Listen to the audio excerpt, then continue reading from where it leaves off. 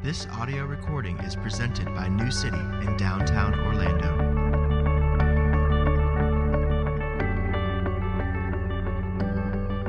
We're starting a new series this morning, and so I wanted to give a few thoughts in regards to that and give you some insight as to what we're doing this morning, and then we'll stand and we'll pray and read the Word together.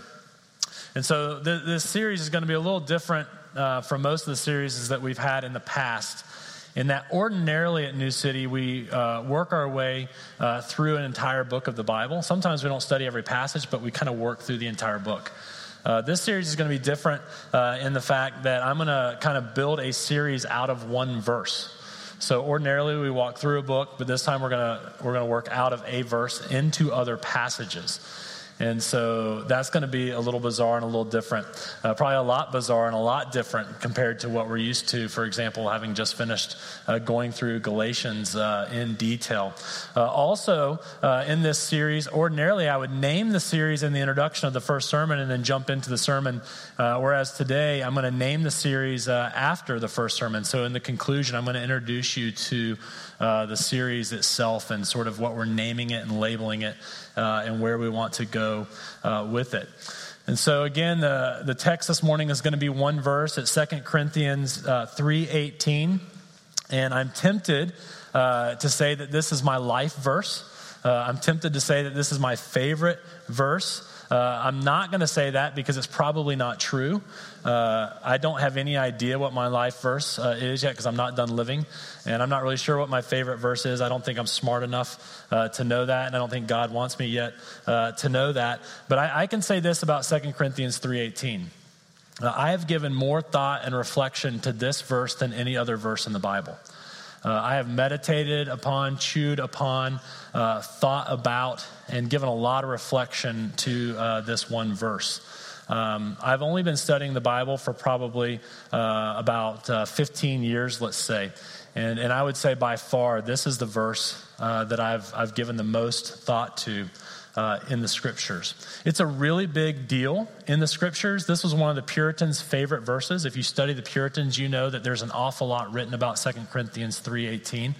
It's a really big deal to me. It's how I think about you as the people of New City. New City, our architecture, our philosophy of ministry is designed with this verse in mind.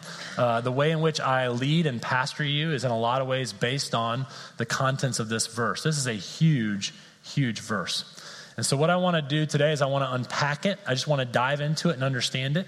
And then I want to name the series that we're going to try and build from it. And then we'll go home, and Lord willing, we'll come back next week excited to be here and excited to move on. So with all that said, if you would, please stand. We're going to read God's word together. But before we do, we're going to pray aloud, asking God to illuminate, to shine his light into our hearts and onto our path, and most importantly, into his word. So let's pray together. Heavenly Father, we wish to see Jesus. By your Spirit's power, give us eyes to see his glory.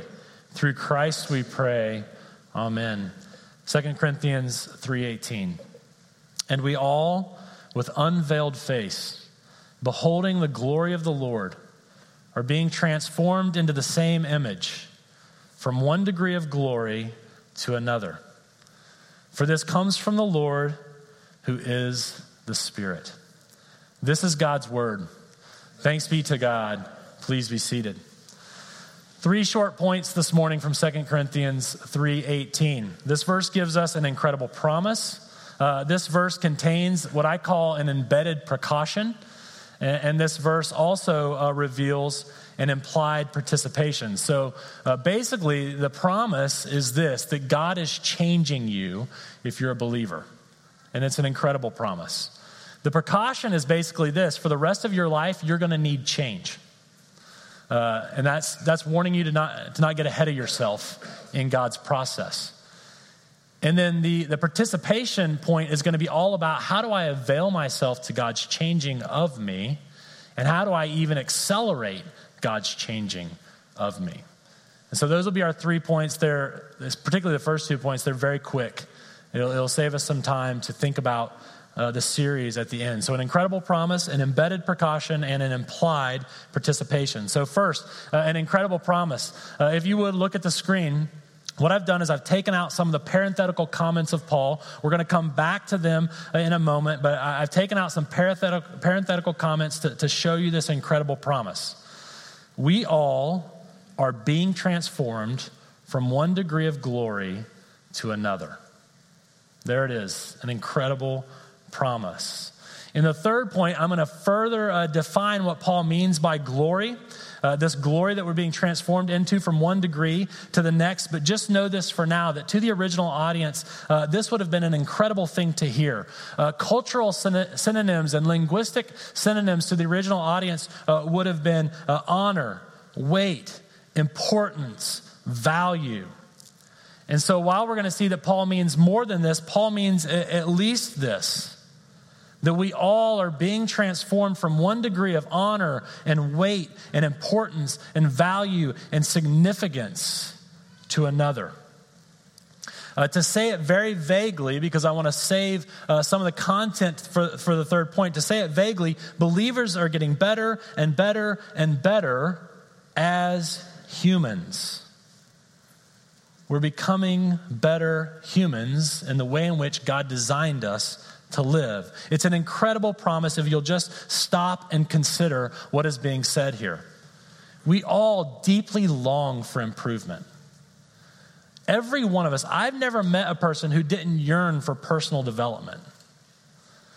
All of us want to be more loving. All of us want to be more self-controlled. All of us want to be more wise. All of us want to be more peaceful and more trusting and more giving and more honest and more secure and more beneficial and helpful to the community in which we live. All of us want to improve. I don't know anybody who would say, I have zero desire to progress as a human. And Paul is saying, here's this incredible promise in 2 Corinthians 3:18, God is improving you. I was telling Damien this week, we were talking about another matter altogether, and I was telling him that my second most frequent prayer in life is this: God, change me. My number one prayer in life, now that I'm 39 and I'm getting older and it looks as though I'm heading downhill fast, my number one prayer right now is Maranatha, which is sort of that biblical word for Jesus, come back. Jesus, bring your new heavens, your new earth. Jesus, bring paradise. Jesus, eradicate evil. Jesus, please come back. This is a biblical prayer. It's a prayer that Paul prayed in the Bible. It's a prayer that John prayed in the Bible. As life gets more complex and I get dumber, I keep praying that prayer more than ever before. Jesus, just come back, okay? Maranatha, okay? But the number two prayer that I find myself praying is, please make me better. I mean, I look at the past and I see the mess that I've made of it. I look at the past and I can see my mistakes. I look at the past and I can feel shame right now thinking about things I've done in the past. I look at the past and I can see pain that I've caused to other people. But also in every moment of my life, not just the past, in every moment of my life, I feel the need to be more loving and more wise and more prayerful than I currently am. And as I look to the future based on how things have gotten more complex over the last couple of years, I get the sense things are going to become more complex in the future. And I see on the horizon these realities coming at me, and I think I'm going to need more faith, and I'm going to need more wisdom, and I'm going to need more strength, and I'm going to need more love than I've ever exhibited before. And deep inside of me, there is this prayer saying, God, transform me. I want to be more than I've been. I know that to live well in the future, I will need to be more then than I am now. Transform me. And Paul is saying in 2 Corinthians 3:18 that God is giving us this incredible promise that believers are being transformed by God into a person who is better than yesterday. The English translation indicates that this is a passive verb, and it is a passive verb in the Greek. It's being transformed. Think about what that says. Someone outside of us is acting upon us. Someone other than us is transforming us. In this short verse, there's actually three indications that God is doing this work, and we are not doing this work for ourselves. First, as I said, this is a passive verb. You are being transformed. Second, there's the very direct statement at the end of the verse for people like myself that need to have it plainly stated to them. For this transformation of increasing glory comes from the Lord who is the Spirit. And so Paul is telling us that the Spirit that lives within us, that is inside of us, that Spirit is transforming us. But then there's this odd phrase at the start of the verse. It says, we all with unveiled face, beholding the glory of the Lord. It's a fascinating and complex argument that's happening in chapters 3 and 4, but we just read it on Thursday and Friday, if you're a part of the City Bible Reading Initiative. And so by Paul saying that we all have unveiled faces, he's at least saying this, that if you read the Bible, if you hear the Bible and you understand it, if you read the Bible and you find it beautiful, if you read the word and it makes sense to you and it makes sense of your life, it's because God has removed the veil over your eyes that, quote, the God of this world puts over people's minds to blind them to the truth of the Bible. In chapter 4, verses 1 through 6, what we just read Friday for CBR, Paul writes that anyone who is perishing, anyone who is not saved, anyone who is perishing, they are perishing because they don't believe the gospel. But then Paul goes on and he says they don't believe the gospel because they don't see the gospel.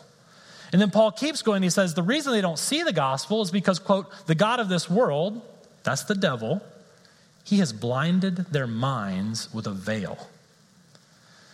And so in our verse with chapter 3 before it and chapter 4 after it, by saying that we have unveiled face is to say that God has removed the veil from our eyes so that we can see the beauty and the glory of the gospel. And so by saying with unveiled face, by saying you're being transformed, and by saying that this comes from the Lord who is the Spirit, Paul could not be more clear. This is an incredible promise. It's a promise that speaks to the deep longing of our soul. Another other than us is transforming us. Another outside of us and inside of us is acting upon us. This other is God himself. And he's bringing improvement. He's bringing growth. He is bringing transformation. But second, okay, in our efforts to unpack this one verse, it's sort of going to be our foundation for this series. Second, 2 Corinthians 3:18 doesn't just give us this incredible promise. It also contains what I call an embedded precaution. Let me show you the precaution. I'm going to highlight an aspect of the verse on the screen. We are being transformed from one degree of glory to another. It's a lot more obvious in the original language, but what Paul is speaking to here is this slight and incremental degrees of progress. Paul speaks to slight and very incremental degrees of progress. And Paul is saying God is surely changing us, but that transformation is not this instant switch from dark to light, but instead that transformation is a movement from darkness to light with a million shadows of gray. And Paul is saying it's 1 degree to another. But Paul is promising that we're going to get better, that we're going to be more and more glorious, more and more weighty, more and more honorable. But Paul is telling us that this transformation is not easily noticed in the here and now. That this transformation is going to take a lot longer than we'd prefer. I realize that occasionally, a couple times in my life, I can say, like an avalanche, God changed me.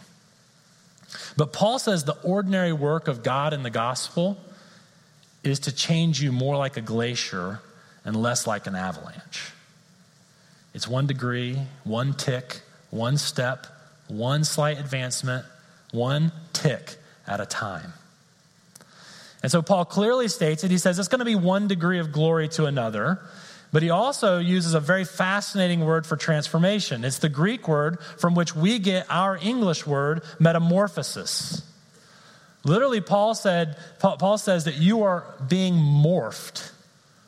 1 little bit of glory to the next.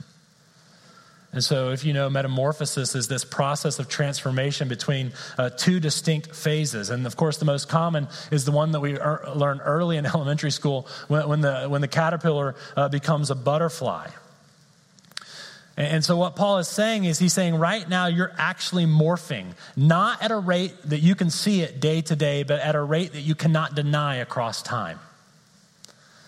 And so what Paul is saying is he's saying this metamorphosis is not the 2 weeks of cocoon time from a caterpillar to become a butterfly, but it's 72 years of cocoon time where the old becomes new, the self-centered becomes selfless, the sinful becomes righteous, the ignoble becomes noble. And here's the precaution. By definition, God is promising to you an ever-increasing glory. By definition, God is promising to always be improving you. And so by that very same definition, you always have room for improvement. You always have room for more glory. This is why I'm calling it an embedded precaution, because at first, and rightfully so, this verse, it grabs our attention, it grabs our hope, it grabs our hearts, and it speaks of this transformation that me and my family need me to have. But also embedded in it, implanted in the verse is this call to caution. To never allow ourselves to think that we'll be perfect in this life. To not be so sure of certain growth that we'll be shocked by our sins in the future. To not be so hard on ourselves about current sin that we in the past were certain we'd be done with by now. I never thought at 39 I'd still get angry with my kids. I never thought at 39 I'd still get anxious standing up here in front of you.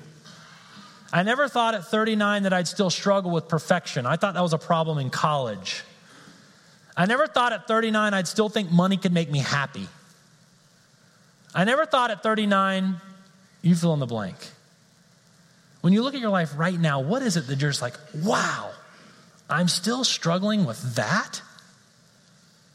And Paul says, in this incredible promise, there is a precaution for you to not think you'll be perfect in this life, for you to not think so sure of yourself that you won't be sinning tomorrow the way you are sinning today, and to not be so bamboozled by the sin in your life today that you thought yesterday you would for sure be done with. And sometimes it's just really helpful and it's really orienting to remember what the Bible says about us. We've been saying this, I think we've said it 4 or 5 weeks in a row. Within believers, there is an old self that is anything but glorious. An old self that is constantly and vainly seeking life apart from Jesus and apart from Jesus' gospel. And within the believer, there is a new self, the new self that is utterly glorious. This new self that finds life in Jesus and rests in his gospel and is just beautiful. And Paul says that within us, this old self has been crucified. It's not dead, but it is dying. And the new self, by the Spirit, is metamorphosing, whatever that word is. And so what Paul says about us is, by definition, until Jesus comes back or until the day we die, one degree of glory to another. And so there's this incredible promise. God is always transforming believers, always growing believers, always humanizing believers. And at the same time, there's this embedded precaution. Believers are always in desperate need of transformation, always in desperate need of growth, always in desperate need of becoming more human. Third, 2 Corinthians 3:18 has this implied participation. Okay, so listen to these questions before we read this on the screen. What's my responsibility in this transformation? How do I participate in this growth from God? Is there anything I can do to enhance it, avail myself to it, even accelerate it? And so Paul's going to show us in 2 Corinthians 3:18 this participation that we have in God growing us. If you look at the verse at the top of the screen, just look at it. What is the one thing that we're doing in the verse? Our faces are being unveiled by the Lord. We're not doing that. We're being transformed by the Lord, who is the Spirit. We're not doing that. What are we proactively doing when the transformation happens? Look at this third point. We all, let's go ahead and put it up there. Thank you. We all, beholding the glory of the Lord, are being transformed into the same image. What is our participation while God is doing his work of transformation? We are constantly, increasingly, and repeatedly, quote, beholding the glory of the Lord. What do you do to avail yourself to God's growth of you? What do you do to accelerate God's growth of you? You, quote, behold the glory of the Lord. What does that mean? This feels really important to me. What does this little phrase that we rarely use mean? First, beholding, the Greek word behind the English word beholding had a very particular use in the Greco-Roman world. It's only used this one time in the Bible. The word was used in the Greco-Roman culture for when someone had the chance to look into a mirror. To be clear, what we don't do to experience transformation is look at ourselves. That's not what we do. That's actually the opposite, diametrically opposed to what we do in experiencing transformation. Paul is using this word. It's the only time it's used in the New Testament. He's using this word to describe a certain type of looking. In Paul's world, most people never even knew mirrors existed in Paul's world. But if you were fortunate enough to have the chance to look into a mirror, you stopped, you studied, you looked with intensity, you looked knowing, I'm going to need to remember this later. Beholding is not a word that we use very often in the English language. I think we might be better served by a word like this: inspecting, examining, studying, staring. So what are we doing when he transforms us? How is our participation in his transformation played out? What we're doing is we're examining, we're staring, we're studying, we're intensely inspecting, quote, the glory of the Lord. What is the glory of the Lord? If you did CBR on Friday, if you were paying attention, you notice that in chapter 4, verse 4, and in chapter 4, verse 6, Paul says that the glory of the Lord is both the life of Jesus and the gospel of Jesus. Now, I realize that in the Bible, the glory of the Lord means more than this. It includes this, but Paul's saying in this moment, when I say the glory of the Lord, what I'm saying is the life of Jesus and the gospel of Jesus. And so first, when it comes to the incarnation and the life of Jesus, in 3:18, our verse, Paul says that we're being transformed into the same image. And then in 4:4, Paul says that Jesus is the image, the physical manifestation of the glory of God. And so right there, Paul, by saying glory to glory, image to image, Jesus is the image, he is saying in the incarnation of Jesus, that's where you see the glory of God. But also in chapter 4, verse 4, Paul says that unbelievers can't see, quote, the light of the gospel of the glory of Christ. And so the glory of Christ is the glory of the Lord, which is the gospel. In case you missed that, I'll just say it plainly. Paul says that with the intensity of looking into a mirror in a world that didn't have mirrors, with that kind of intensity, when we behold the life of Jesus captured in Matthew, Mark, Luke, and John, and when we behold the gospel itself, while we do that, God transforms us from the inside out. He takes the image of the gospel and the paradigm of the gospel, and he makes it true of us. Once you understand the whole passage and its context in chapter 3 and chapter 4, you can say this: and we all, beholding Jesus, are being transformed from one degree of Jesus to another degree of Jesus. And we all, beholding the gospel, are being transformed from one degree of the gospel to another degree of the gospel. What is our participation in God's transformation of us? What will avail us to his power? What will even accelerate his power? How do we plunge ourselves into the river of God's transforming current? Do we primarily look intently at the world and wonder for the change techniques of the world? What do I do now to change myself? Do I go to the self-help row in Barnes & Noble and try and figure out how to do this? Do I primarily make promises and make commitments and tell my accountability partners that we're going to do this and we're going to work really hard and this is going to happen? Do we primarily look at the commands of God in the Hebrew and the Greek and parse them out and think them through and think of all the scenarios in the future in our life? And do we kind of visualize ourselves doing better in the future because we understand the commands? Is that primarily what we do? Paul says those all make sense from a mere mortal's perspective.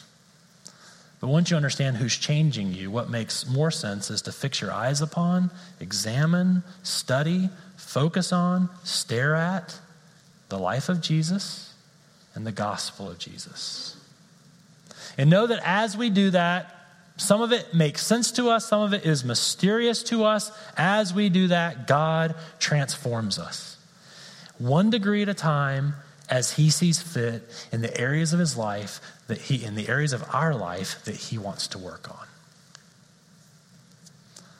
Paul is saying that as we examine Jesus' life, we will from the inside out by the Spirit be transformed in the same likeness, the same image. Paul is saying that as we inspect the gospel paradigm, we will become like the gospel. If you were to write out what honor and what weight and what significance and what change you would like to see happen in your life, I can promise you that most of it can clearly be understood by looking at the life of Jesus and looking at the paradigm of the gospel. Let me give you some examples. If you want to be more patient, less irritable. The way that God gives us patience is by showing us the patience Jesus had in his life.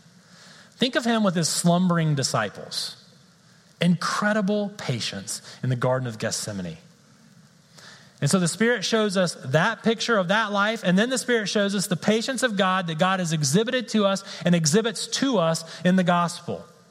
And as we receive patience from God by beholding that patience, we from the inside out become patient. Let's say we want to become less bitter, more forgiving. The way the Spirit makes us more forgiving is he shows us the forgiveness Jesus exhibited in his life. Think about Peter and his betrayals of Jesus, his denials of Jesus, And then the Spirit shows us the forgiveness God gives us in the gospel. That's the paradigm of the gospel, wherein Jesus died for our sins in our place, paying the debt that we owed God. And we become more forgiving from the inside out when we see God's forgiveness for our lack of forgiveness through the death of the one who in his life always forgave and was never bitter. Let's say we want to be less dependent on others for their approval. We have to behold Jesus in his life completely dependent on the Father's approval. And therefore, he says, I'm not at all dependent on the approval of any man. That's John chapter 5, 41 and following. And then we have to see that God in the gospel gives us his approval because he withdrew his approval from Jesus at the cross. And seeing that we have God's approval regardless of what we do, that frees us from doing dumb things because we desperately need the approval of someone else. If we want to be more sacrificial, we have to see Jesus' sacrificial life and the sacrifice of his life for us. And in seeing that from the inside out, God transforms us into more sacrificial people. If we want to be more compassionate, we have to see the compassion of Jesus' life and the compassion God has for us in the gospel because he removed his compassion from Jesus at Jesus' passion. If we want to be more honest people, if we want to truly accept people as they are and yet be honest with them where we see they're wrong, we have to see that in Jesus' life. And then we have to see that in the gospel, the Father is accepting us, and yet he is brutally honest with us. He accepts us. He does not reject us. He enjoys us because he rejected Jesus after Jesus was never wrong, and after Jesus was always accepting, and after Jesus was always honest in his life. Do you see that we cannot focus on ourselves and the change we want to see? We have to focus on Jesus and the gospel, and the change that we see in him will become part of us as God, in some ways obviously, in some ways mysteriously, transforms us. What is our implied participation? As God is making us like Jesus and like the gospel, what do? We behold and we inspect and we stare at and we chew on and we examine and we keep our eyes fixed on Jesus and the gospel. Now, what I want to do is I want to share an illustration that I've used in the past. It's not a particularly great illustration. It's the only one I could think of. And I want to summarize 2 Corinthians 3:18 with the illustration, and I want to also introduce our sermon series moving forward with the same. Okay? So when Riley, my 5th grade daughter now, was 3 years old, she was in Miss Rosie's pre-ballet class. And I would say that pre-ballet, the title, is on the verge of dishonesty. Ballet certainly would have been a massive stretch of the truth because the room was always filled with this massive amount of chaos. There were girls running around. There were girls inspecting themselves in the mirror. There were girls fighting. There were girls laying down for naps. There were girls wondering where their mom was. Their mom just walked out for 13 seconds. And so it was just mass chaos in the room. And so the first time I ever took Riley, I thought this is going to be a galactic waste of money, which as it turns out, it probably was. Just joking. But by the end of the semester, the girls had made significant progress. These little 3-year-old girls had made significant progress in the various ballet moves that Miss Rosie was committed to teaching them. And so Riley went to ballet on Monday, which was my day off. And so I, more often than not, was Riley's ride. And I was also the parent that got to sit in the room. And I was the one who got to see the progress happen over time. And what I noticed is how the progress was being made. I noticed across these 12 weeks why the girls were improving. The training was never effective when Miss Rosie would sit them on the floor and explain to them what she wanted them to do with their arms and with their legs and with their bodies. The training was never effective when the girls would try to copy each other, seeing someone else maybe doing the right thing, and they said, I'll imitate them. The moves were never learned by the girls looking in the mirror and trying to pull off what Miss Rosie said. The only time the girls improved, the only time they made progress was when Miss Rosie stood in the front of all of them and performed the various elements to them, and they mirrored them back to her. When the little girls beheld Miss Rosie, and when the little girls fought off the temptation to focus on their neighbor, when the little girls fought off the temptation to look at themselves in the mirror, when the little girls just stopped and beheld Miss Rosie, they experienced Miss Rosie, and they expressed Miss Rosie's desires and teaching. This sermon series is going to be entitled, Seeing and Displaying Jesus. The subtitle will be Beholding and Becoming the Gospel. I want us to spend time exploring questions like this. What does it mean to see Jesus? Where can I see Jesus? How can I see Jesus more and more? Because you see, Paul's saying in 2 Corinthians 3:18, if we're not seeing him, we're not being changed.